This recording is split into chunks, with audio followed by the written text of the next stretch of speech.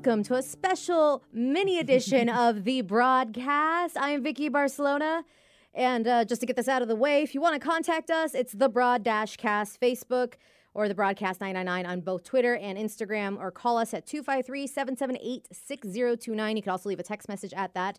And it's a mini episode because it's going to be nice and quick because we have one of our favorite guests. This is her third time on the show. Third lucky time. And it's a yearly tradition at this point, talking about Sword Squatch 2018 is Kimberleigh. Hi, how have you been? It's been so a whole good year. to be back. I am fantastic. How are you enjoying Seattle so far? I am glad to see the sky is blue. I was worried for a few weeks there. Well, between the haze and... Yeah, you know, the coming apocalypse. But right. I mean, I was just kind of waiting for it. It's fine. But yeah, we want to talk about this awesome event you're going to be doing this weekend and like for everyone to come out and check it out. So tell us a little bit about Sword Squatch. Sword Squatch, this is fantastic. It is happening at Sanka, which is the School of Acrobatics and New Circus Arts in wonderful Georgetown in the south end of Seattle, which is where we've had it every year. This is a sword fighting and martial arts extravaganza event. Ooh. And this is also my third year being back to teach and coach there. Awesome. What classes are you going to be doing? So I am going to be doing a class on dagger, focusing on a Italian master by the name of Fiore de Liberi. And in his martial arts treaty, which goes everything from unarmed martial arts through dagger, through the sword in one hand, two hand, all the way up to fighting on horseback. Damn. The dagger section is the biggest section, which is in the entire book. It actually makes up a larger portion than all the other sections combined. And I'm going to be taking snippets of that and trying to put it into a context of learning that is applicable to making quick decisions when under pressure. That is so badass. I love what I do. I know. I was gonna say, like, I'm friends with you on Facebook, and just to see like your whole passion and everything that you do. And if you just type in @ the Roseblade on Facebook, you can follow her fan page, if you will, or her instructor page. Yes. I call them all fan pages. Yeah. I call it a fan page because you are a badass, and like I love the main picture of you. You just look like an elf goddess. That is kind of my MO most of the time. But is there anything that you think that you would recommend people checking out? Because it's something that people can come watch, right? Absolutely. Spectators are absolutely welcome. The spectator fee is $10, and that's for the tournaments, and that's for everything else. However, if for whatever reason you are able to get at me, I'm allowed to get 2 spectators in for free, and I am happy to do so. Spectators can include families and well-behaved children, and we actually encourage people to come in and see what we do. One of the things that's really neat about this particular event is just how inclusive it is.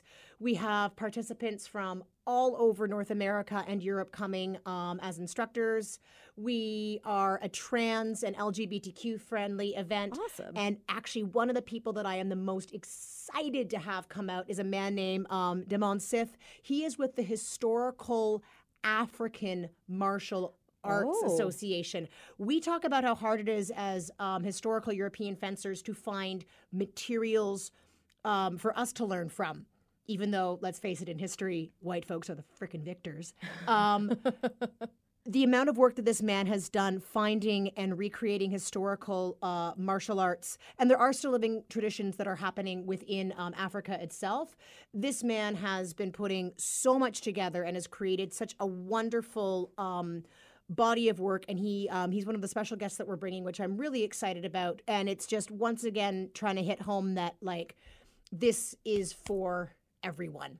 And I want people to come and see what we're doing because, I mean, this is the thing that I'm most passionate about. And it's just badass to watch. If you've never been to a Renaissance fair, if you've never been to anything like this, it's just to see all the technique and all the passion, the sweat, sometimes blood, I'm assuming, because I haven't seen blood. Yeah. Luckily, I haven't gotten splashed in the face with anything. But it's just, you see how much passion. And I even inquired once, like, what does it take to get to your level?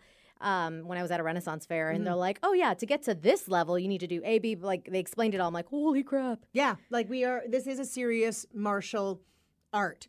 And some people are like, well, tell me, like, how is your sword fighting? How is your fencing applicable to the modern age? Here's the thing, is bodies are bodies.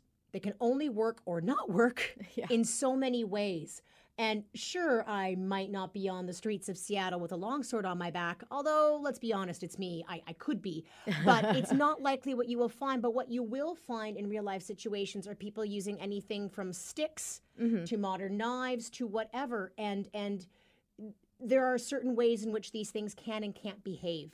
So, of course, this is applicable to modern situations. And I really love the tie into the history. Right. And then also I feel like the discipline, like whether you're young or old, you can learn a discipline. And so Duff McKagan from Guns N' Roses and once said something that has stuck in my mind for a long time. His daughter came in and was talking about, like, I don't understand the point of me going to college or even finishing high school because I know what I want to do. I want to be a musician. So I don't see the point.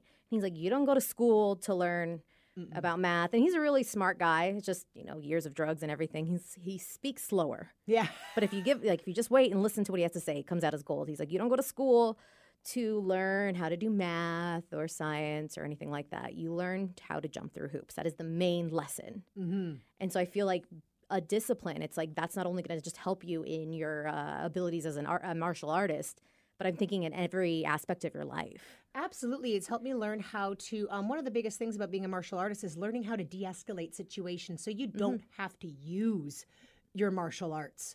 Not only that, from the perspective as an instructor of martial arts, I have learned more from teaching than I think I have through anything else.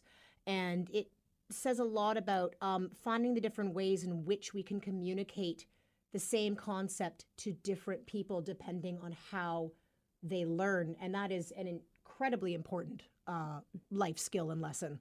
And again, if you go to swordsquatch.org, you can find all the information about the schedule, the workshops, how to get there, all that stuff. We got to cut it short today, but if you check out kisw.com, I will have a blog up there that's going to have more information along with, obviously, the podcast. So if you're hearing it, you probably already got there. But thank you so much for joining us on the mini episode. Always. Thanks for having me back in Seattle. Yay.